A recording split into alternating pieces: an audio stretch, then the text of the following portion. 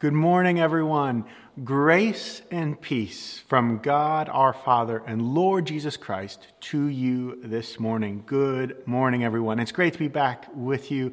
If you don't know who I am, my name is Peter, and I'm one of the pastors here at Bradfield and Rougham Baptist Church. People call us BRBC, and we are a church that's all about loving Jesus together and helping others to do the same. We're so glad to have you this morning.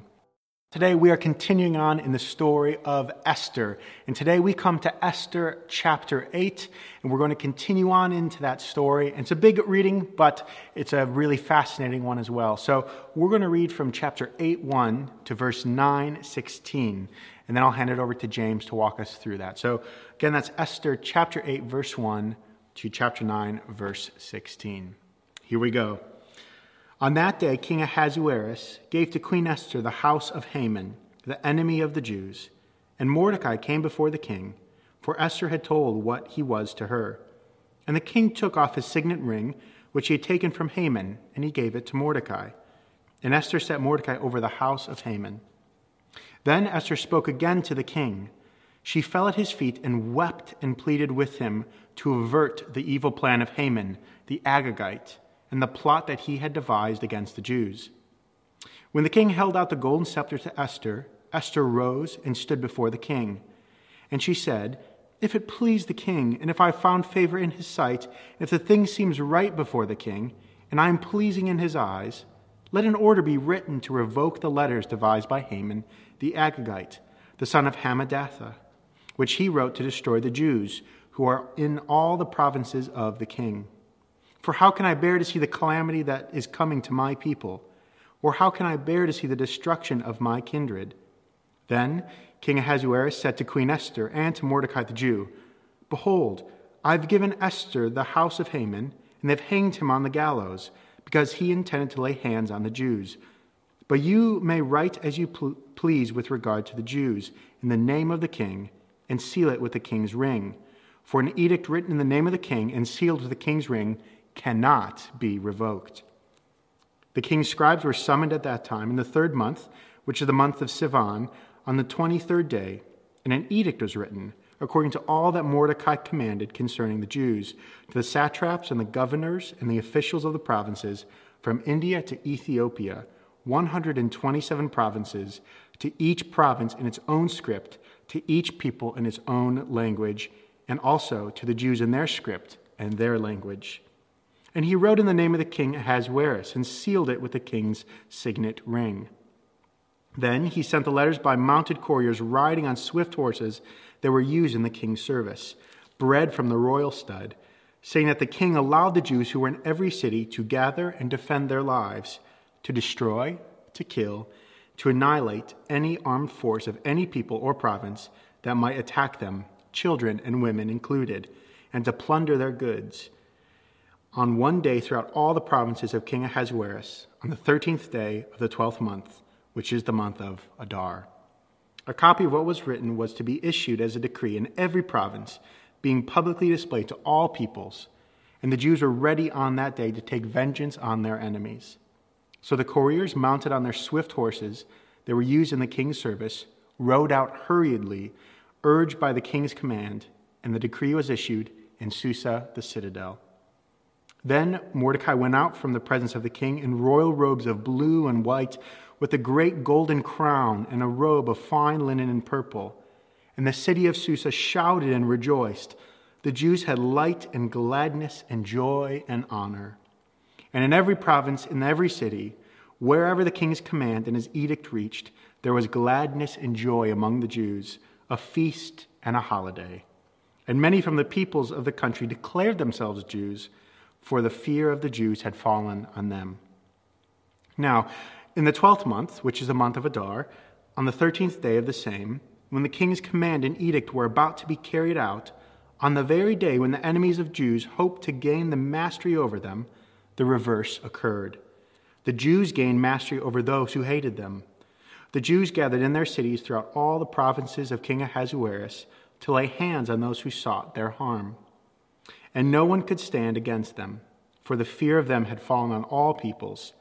All the officials of the provinces and the satraps and the governors and the royal agents, also helped the Jews, for the fear of Mordecai had fallen on them. For Mordecai was great in the king's house, and his fame spread throughout all the provinces, for the man Mordecai grew more and more powerful. The Jews struck all their enemies with the sword, killing and destroying them, and did as they pleased to those who hated them. In Susa, the citadel itself, the Jews killed and destroyed 500 men, and also killed Parshandatha, Dalphon, Aspatha, Poratha, Adalia, Aridathia, Parmastha, Arsai, Ardai, Vaiztha, and the 10 sons of Haman the son of Hammedatha, the enemy of the Jews. But they laid no hand on the plunder. That very day, the number of those killed in Susa, the citadel, was reported to the king. And the king said to Queen Esther, "In Susa, the citadel, the Jews have killed and destroyed 500 men, and also the 10 sons of Haman. What then have they done in the rest of the king's provinces? Now what is your wish? It shall be granted to you. And what further is your request? It shall be fulfilled." And Esther said, "If it please the king, let the Jews who are in Susa be allowed tomorrow also to do according to this day's edict. And let the 10 sons of Haman be hanged on the gallows." So the king commanded this to be done. A decree was issued in Susa, and the 10 sons of Haman were hanged. The Jews who were in Susa gathered also on the 14th day of the month of Adar and killed 300 men in Susa, but they laid no hands on the plunder. Now the rest of the Jews who were in the king's provinces also gathered to defend their lives and got relief from their enemies and killed 75,000 of those who hated them, but they laid no hands on the plunder. This was on the 13th day of the month of Adar. And on the 14th day they rested and made that day a feast of gladness. But the Jews who were in Susa gathered on the 13th day and on the 14th and rested on the 15th, making that day a day of feasting and of gladness. Therefore the Jews of the villages who live in the rural towns hold the 14th day of the month of Adar as a day of gladness and feasting, as a holiday, and as a day on which they send gifts of food to one another. I'm going to hand it over to James now. Let's listen in. Do you ever have those moments in life when you realize it's not over yet? Perhaps it was watching one of your favorite sports teams. It's 5 minutes from the end, and you decide to leave the stadium because they're not winning, turn the TV off, they're losing, only to find out the next day in the news that they had scored 2 goals or more points and won the game after you left or turned off, because it wasn't over yet. What about Brexit negotiations? Doesn't it feel like they've been going on forever and this still doesn't seem to be dealt with? It's not over yet. I remember in the beginning of April this year, thinking ahead to the impact COVID-19 was going to have on the world and saying to Quincy at home, well, I think by July, we'll be finished with this. We're staring down the barrel of October now, and it's not over yet. What about a film with an unsatisfying finish? Well, that was rubbish. That's not the resolution I needed. It's not over yet. What about the child who comes back to live at home after uni? An illness that keeps coming back. It's not over yet. You know, there's plenty of times in life where we find ourselves saying that. We're not done with this. It's not finished. It's not over yet. Well, this morning, as we begin to look at these final chapters in Esther, it's a place where people normally stop the story at the end of chapter 7, thinking that the story is finished. But chapter 8, 9, and 10 end up getting left behind. Now, this is probably because people look at these latter chapters of Esther and just kind of think, this does seem messy. And maybe we think to ourselves, well, we don't really know what to do with this. So let's just turn the page and carry on reading the rest of the Bible. But here's what we need to know at the end of chapter 7. The story is far from over. We haven't had a resolution yet. It's not over yet. Now, so far in Esther, we've seen Esther's rise to royalty. She's queen of the Persian Empire.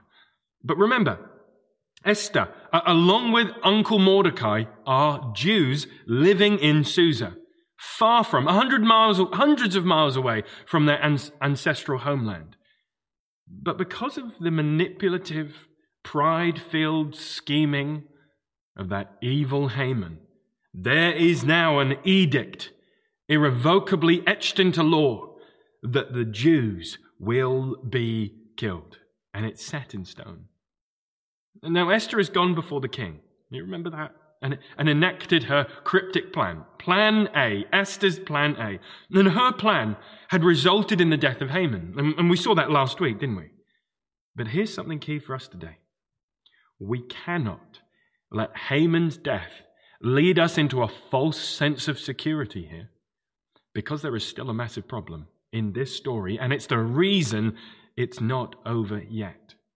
Though Haman is gone, the edict, the decree against the Jews that spells out their demise is still here. So, is that it for them? There's just this unavoidable shadow hanging over them. There's that tsunami on the horizon quickly racing towards them. God's people are tied to the tracks and they can hear the freight train of Haman's law hurtling round the corner. Is that it? Well, this story is not finished. Now these next few chapters are chaotic and hard to think through. But we do see a solution to the looming tragedy begin to emerge. We find something seemingly impossible. This situation isn't as hopeless as we might think. So the big question we ask as we come to studying this next chunk of Esther is, well, are God's people actually going to be rescued?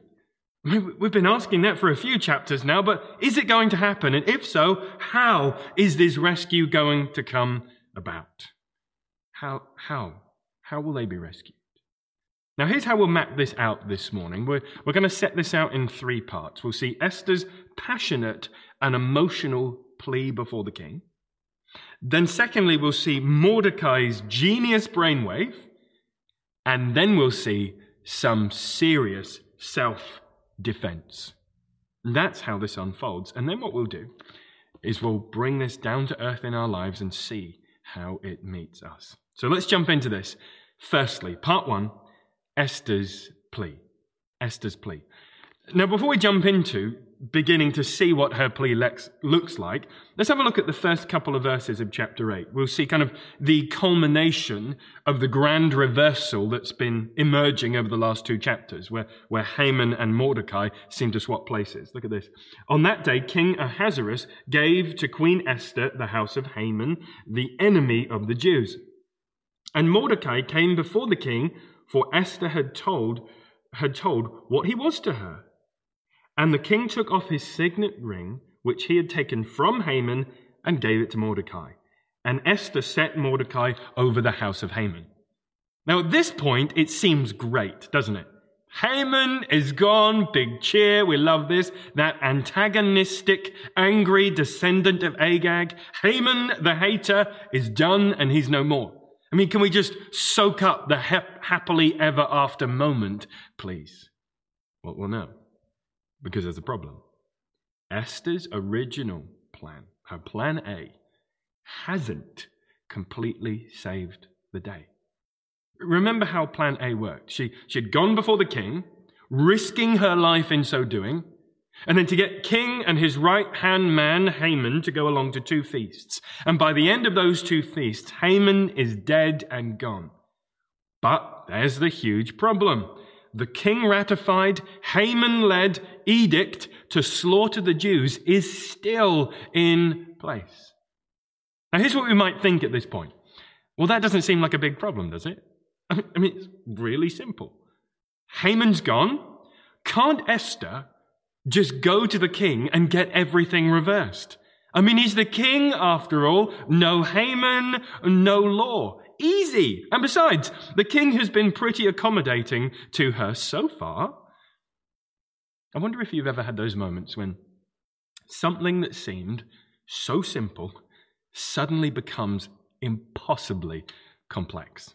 You know, maybe it was a situation at work. It just seemed like A to B, but all of a sudden turns into a bowl of spaghetti. Or maybe it was some conversation that seemed simple you needed to have with someone, but the ripples into other relationships, man, it just got complex. What about having children? Before having kids, there's a wonderful, wonderful view of what it would be like. I can remember it. And it's natural to think so. I remember thinking, well, it's going to be serene. I'll be energized. I'll be in complete control. And then it happened. And I realized that something that seemed so simple suddenly was far more complex than I could have imagined, and I was way out of my depth. Ever felt that before? It seemed simple, but it then feels suddenly complex. Well, that's Esther. She thinks that reversing Haman's planned killing spree will be easy. But she finds the opposite is true. Have a look at verse 3 here. Then Esther spoke again to the king. She fell at his feet and wept and pleaded with him to avert the evil plan of Haman the Agagite and the plot that he had devised against the Jews. There's an amazing moment here. Esther in this story has been calm and collected. She's been as cool as a cucumber. It's as though she's had everyone in the palm of her hands as she's organizing and strategizing, but this is so different. She's emotional. She's passionate. There's almost a frenzied feel to this. Please! As she weeps at the king's feet. But the king gives her another welcome, raises his scepter. That's good news again. She's not going to die. But here comes Esther's request in verse 5. And she said, if it please the king, and if I have found favor in his sight, and if the thing seems right before the king, and I am pleasing in his eyes, let an order be written to revoke the letters devised by Haman the Agagite, the son of Hammedatha, which he wrote to destroy the Jews who are in all of the provinces of the king. King, can you please just write something that undoes Haman's edict? Can we just do away with this, please? But like I say, it seemed simple, but it's not that simple. Look at verses 7 and 8. Then King Ahasuerus said to Queen Esther and to Mordecai the Jew, behold, I have given Esther the house of Haman, and they have hanged him on the gallows because he intended to lay hands on the Jews. But you may write as you please with regard to the Jews in the name of the king and seal it with the king's ring. For an edict written in the name of the king and sealed with the king's ring cannot be revoked. Here's what the king has just said. Look at what I've already done for you guys. But know this, Esther and Mordecai, and here's the kicker. I can't just undo anything that's been written into law. Did you hear that? Any of the king's decrees cannot be reversed. Maybe think back to the story of Daniel. How Daniel kind of rises to a position of influence. The king really, really likes Daniel. But then there's those who conspire against Daniel and put a law in place, manipulating the king to get to say everybody has to pray to you, king. And then, of course, they frame Daniel because they know Daniel is praying to his God, and then the king is stuck because he has to punish Daniel. And you remember how the king was sleepless that night, and how the king dashed down the next morning after Daniel had been thrown to the lions and cried out, Daniel, has your God saved you? You see, in that story, we see that even though he's the king, he cannot just reverse something that has been sealed into law. But notice something the king also says here. Take my ring, the one that's used for ratifying the laws, for sealing them, and write another law.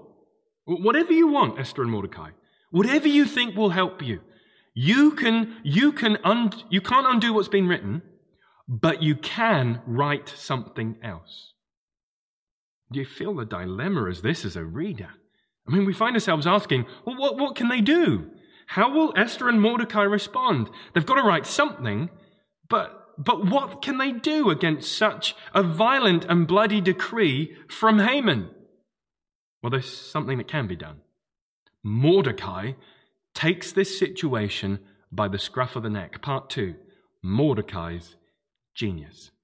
So Mordecai, we read here, collects scribes together, and everything he says, they write.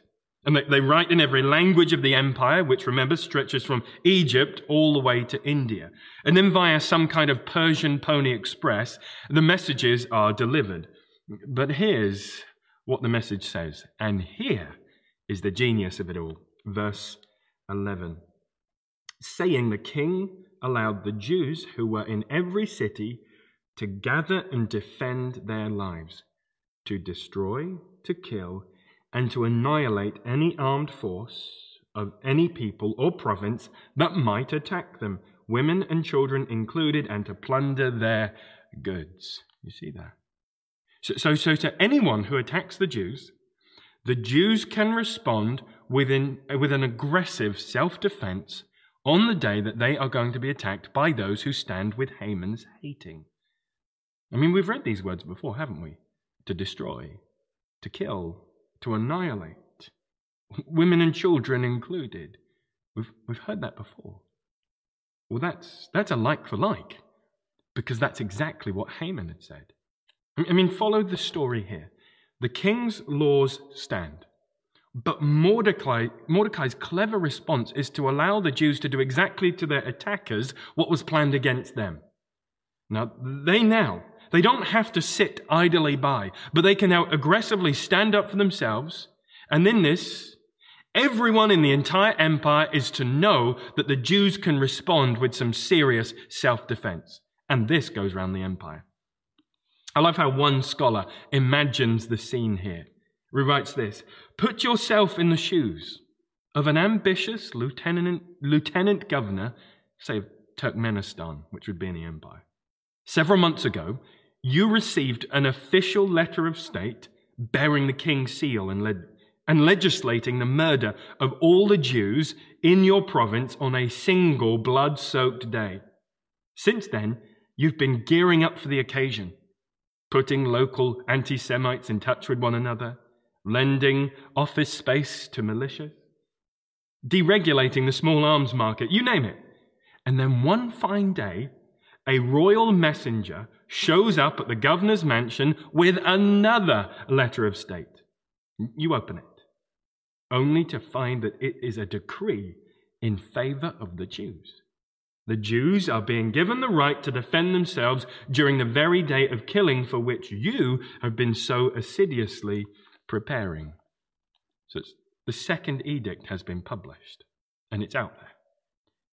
Now, the next thing, after sending this out, that Mordecai does, initially seems really strange and really weird.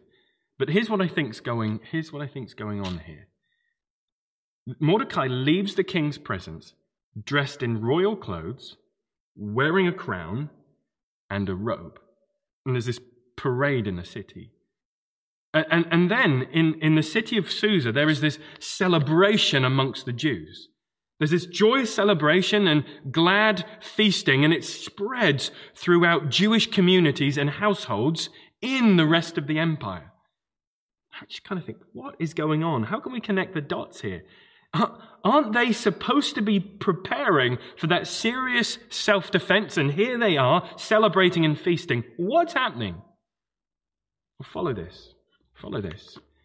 Because verse 17, or at least right at the end of it in chapter 8, kind of gives us a window into why this is happening. Look at this, the second half.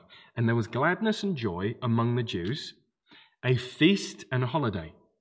And many from the peoples of the country declared themselves Jews, for fear of the Jews had fallen upon them. So hang on a second. The result of the celebration and Mordecai's parade is the fear of others. Do you see that? Mordecai's flamboyant royal parade is, I think, Mordecai's psychological warfare. Genius. Think about how boxers, before they fight one another, talk to each other, right? You know, particularly one of those multi-hundreds of million-pound fights, and it seems like a good proportion of the world's population tunes into them. In the lead up to this, there'll be loads of media coverage, there will be the weigh-ins, there will be the interviews, and then the whole time these boxers are speaking pretty vulgar to one another, but the way they're speaking is though they've already won. And when it comes to the fight, there's the ring entries, and they try to outdo one another, surrounded by their henchmen as they go, and there's lights, there's smoke, and it looks like a victory parade. Now, why are they acting like this? Why are they doing like this? Well, they're acting like they have won before they've even won.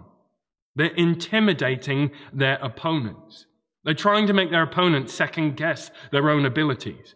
They're acting like they've won before they've even won. Mordecai is doing the same thing here, acting like they've won before they have even won. The same scholar continues to imagine the scene. It goes like this. For if you were that lieutenant governor in Turkmenistan, and you were weighing which of the two conflicting decrees in your hands represented the true position of the palace, what message would you take from the sudden news that the Jews are celebrating in Susa, and Mordecai is parading through the streets in royal robes? I mean, it's seriously intimidating to hear about this celebration if you're supposed to be fighting against the Jews. And think about this. Add to the fact that this empire doesn't do social media to propagate the news instantaneously. Imagine being in the empire and you hear that the Jews are celebrating in Susa and Mordecai is wearing what? Oh no, we'd better join these people.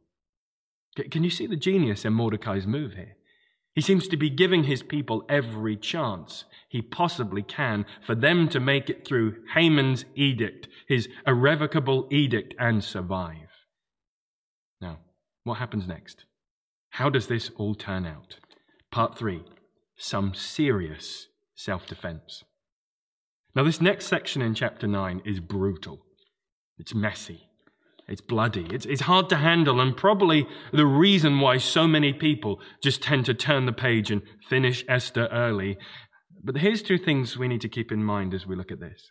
Firstly, though many people had already joined the Jews, there were still loads of people ready to kill them. And those are the ones who are killed. So it's not a random attack on the inhabitants of the Persian Empire. It's an aggressive move to kill those who would have otherwise killed them. Maybe you could call it an act of preemptive self-defense. The second thing we need to know, the Jews go from being unjustly condemned to freed and liberated. Haman's edict was unreasonable, but Mordecai's edict in God's providence allowed for an overarching justice. Look at verses 5 and 6 with me here. The Jews struck all of their enemies with the sword, killing and destroying them, and did as they pleased to those who hated them. In Susa the citadel itself, the Jews killed and destroyed 500 men. So they killed 500 men in Susa, and they also ended up killing the 10 sons of Haman. Now the king then comes to Esther, verses 12 and 13 here. And the king said to Queen Esther, in Susa the citadel, the Jews have killed and destroyed 500 men, and also the 10 sons of Haman. What then have they done in the rest of the king's provinces? Now what is your wish? It shall be granted to you. And what further is your request? It shall be fulfilled. Now, Esther goes ahead and she asks for one more day. And Esther said, if it pleases the king, let the Jews who are in Susa be allowed tomorrow to also do according to this day's edict.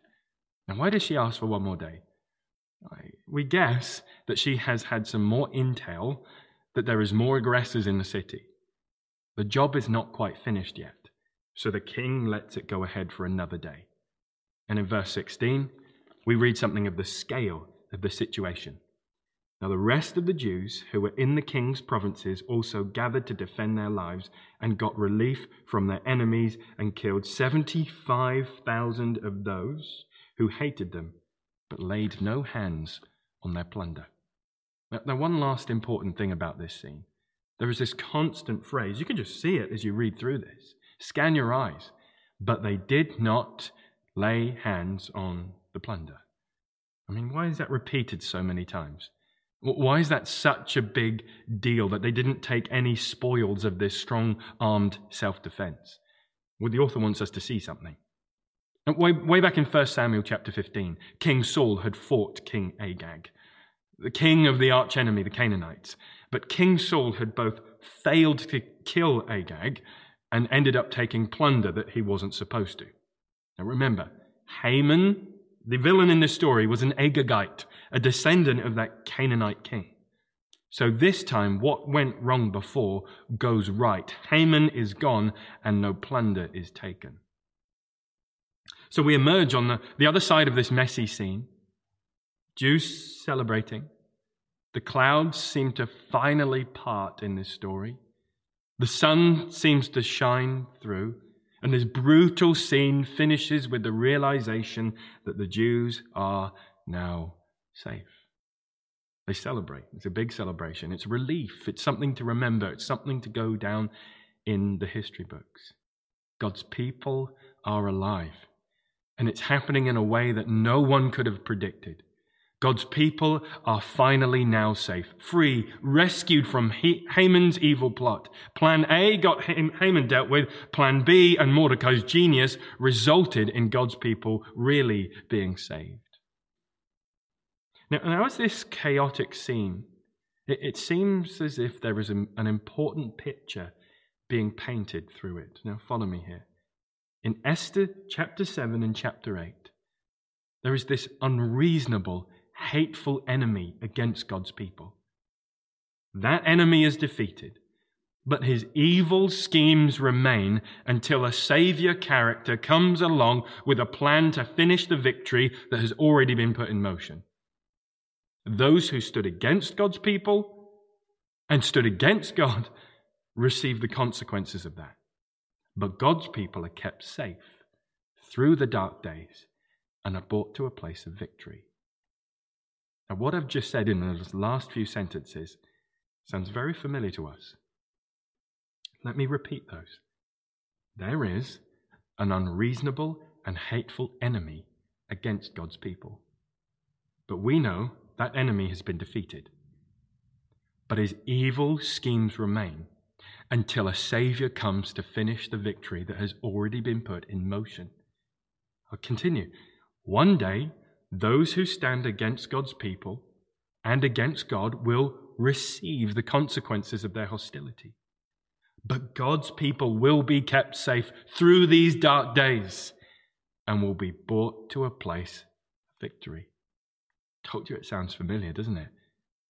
And we live in that same space between Esther 7 and Esther 8, where we know an enemy has been defeated and we look forward to a victory that's coming. For us, we're in view of the cross, where the enemy, with all of his unhinged delusion, has been defeated. But we still await the fullness of Jesus' victory when he comes back to bring his renewal and his perfect judgment. We stand in this space where we can say it is not over yet. There is more to come. There is another vital event in history when Jesus comes back. Now let me bring this down to earth to us in two ways. Firstly, to those of you who don't count yourself in Jesus today, message to you. It's not over yet. One day Jesus will return and he will come to judge the living and the dead, as the Apostles' Creed says. His judgment will be perfect and true and global and history-spanning. He will deal with everything from government-ordained horrors to the hurts between people. He will unveil the thoughts and hidden offenses of all. But that same exposing light will be shone on everyone. And unless we are in Jesus, we face the punishment for that. You notice in this scene in Esther, there is no neutral ground. And the same is true of us. You might be thinking to yourself, well, I'm not hostile towards the people like Haman's side are. Well, here's the thing.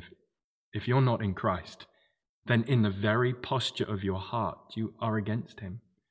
If you're not someone who's trusted in him alone, gone to him for grace and mercy, then you are not with him. You need to know You can go to Jesus today. Here's some good news. It's not over yet. Because you can go to the cross. You can go to Jesus. And you can find the forgiveness and the grace and the mercy and the rest that your soul is so thirsty for. Secondly, those who are counted amongst his people. It's the same message for you. It's not over yet. God will rescue his people fully and finally one day, when Jesus comes. Though you walk through the valley of the shadow of death right now, there is a mountain on the other side where there is no more shadows. Imagine being one of the Jews in the empire when the battle is won and you're standing in the hot Persian sun, realizing that the heartache and the sleepless nights are over. The black clouds of threat are parted and you can finally rest. How good would that have felt? Imagine the relief. Well, for those in Christ, a relief is coming. Now, unlike the Jews in Susa, we're not left wondering what's going to happen, whether or not we will be rescued. No, we have a concrete confidence. And as the people of Jesus, we spend our lives assuredly longing for that hopeful horizon of Jesus' return, knowing that God's final rescue will come, and our ships will gladly run aground on the shores of a new creation. Maybe you need to hear that today. Maybe you need to hear that it's not over yet. Maybe you need to hear that one day this shadow will lift and Jesus will dwell with his people. You know, in the heartache, in the heartbreak, in the crushing health complaints, in the threats of disease, in the menace of poor mental health, fractured friendships, ruptured relationships, can I tell you something? It's not over yet. Jesus will come back. He will bring his victory in all of its fullness. And we look forward to that. But today we say, it's not over yet. Now this morning we have explored a chapter and a half that has both messiness and genius, threat and ingenuity. But where something seemingly hopeless is reversed into an unexpected victory. But deeper than that, we can see that we too live in the hope that God will unexpectedly move to rescue and save his people. And with that wonderful truth in Jesus, that Jesus has done it and Jesus will finish it. So may we live with a confident hope and rooted expectation, knowing that Jesus will return to bring about his final rescue, because we know that it's not over yet. Now this week, I'm going to pray. So let's pray. Heavenly Father, we thank you for this Esther story. We thank you that you have worked in and through the seeming coincidences, through Esther's bravery, Mordecai's genius to save your people. And today, we ask that you would fill us with a hope to know that though the enemy is defeated, we too will experience your rescue when Jesus returns. So we pray you would help us to live with that confident, concrete expectation. Fill us with that assurance. And in the dark days and under the shadows, that we know the light will one day shine and we will stand in that renewal of Jesus. Fill us with that hope today. And we're praying in Jesus' name. Amen. Well, it's been so good to be with you again this Sunday.